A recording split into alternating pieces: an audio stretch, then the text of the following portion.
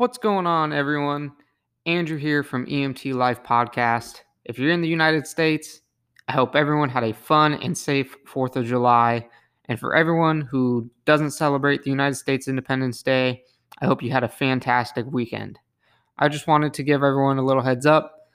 Paramedic school is starting real soon for me, and I'm going to be pulled off the road to focus on school. So my infield experience will run out eventually until I graduate school. Stories and topics for the podcast are going to continue, but it might be a little slower. I'm super excited to start medic school, but I'm also really nervous. Like I say, always continue your education, never stop learning. So, super excited to continue my education and get more knowledge and more skills about the job so I can continue to help people and continue my path in the emergency medical field. With all that being said, I wanted to talk about trauma today. Now, trauma is a pretty significant part of our job.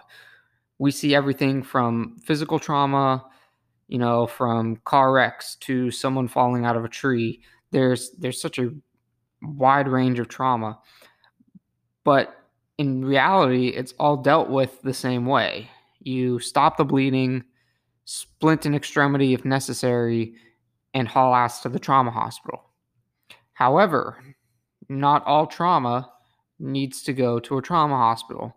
And that's where, your field experience, your knowledge, and following your protocols all comes into play.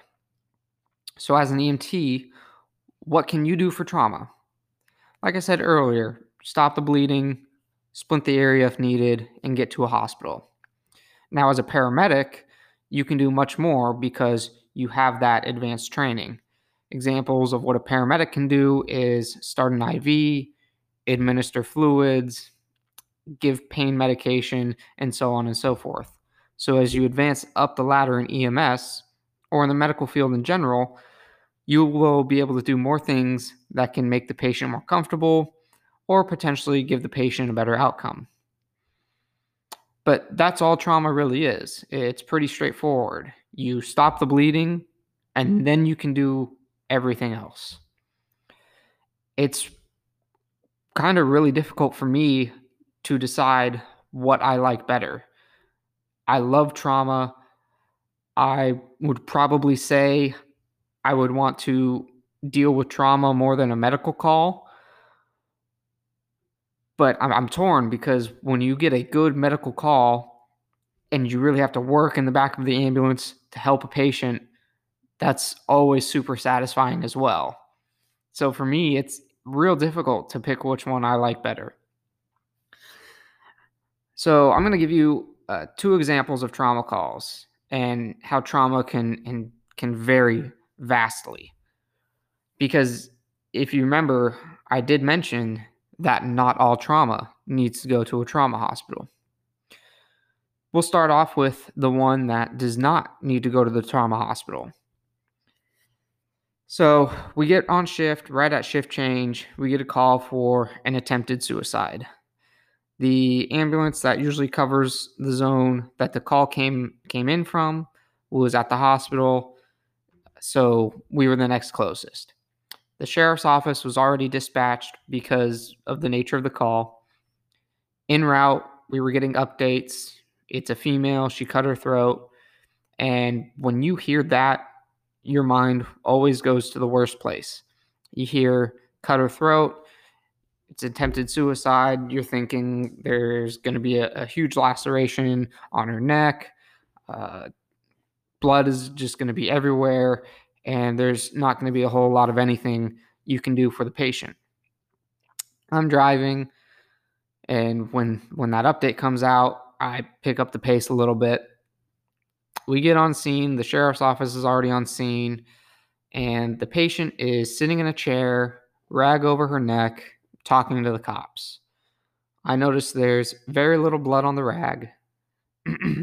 Now, we have to take a look and assess the area. It's part of our job. You're going to see some messed up things. So we pull the rag off, and there's a hole in her neck, and the hole is about the size of a nickel. And surprisingly, there is little to no blood loss. But we took our flashlights, looked inside, and when you looked inside the hole, you could see tendons. When the patient swallowed, you could see the trachea move. It was kind of cool, but at the same time, it was just gross. You're like, "Ooh, that's not normal," and that's kind of creepy. But when you can physically see inside the injury, you see that there's no damage done to the airway. The airway's still intact. She's still breathing. She's getting good oxygen exchange. Her SpO2 is good. And you can see that there's no damage to the tendons either.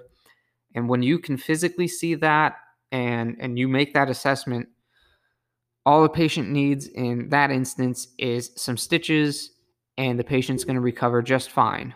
So there's no need for a trauma hospital.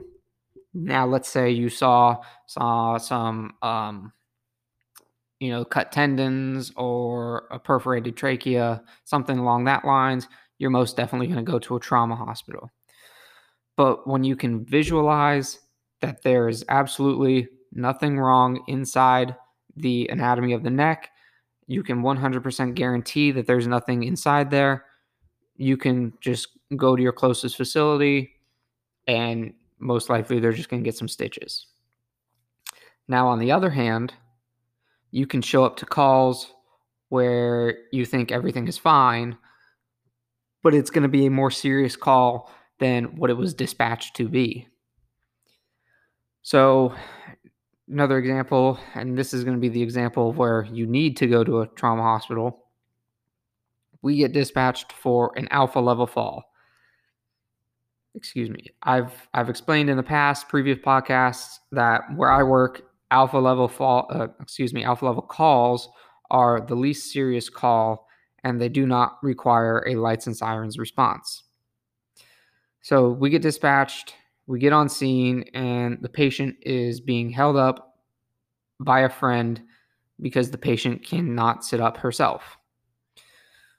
The patient was putting away dishes when they tripped over a mat by the sink and hit their head on a tile floor.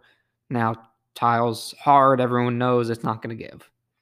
The patient had a really good-sized hematoma on their forehead, along with some shoulder pain. We asked the typical A&O questions, the alert and oriented questions, just who the president is, what year, things like that. And the patient could only answer where she was, and she just kept saying in her house. She really wouldn't give us a not necessarily detailed answer, but in her house was not the answer we were looking for.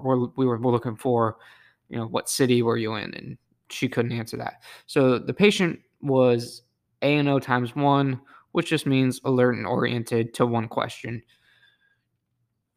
Patient also had a positive LOC, which means she went unconscious. So LOC is loss of consciousness.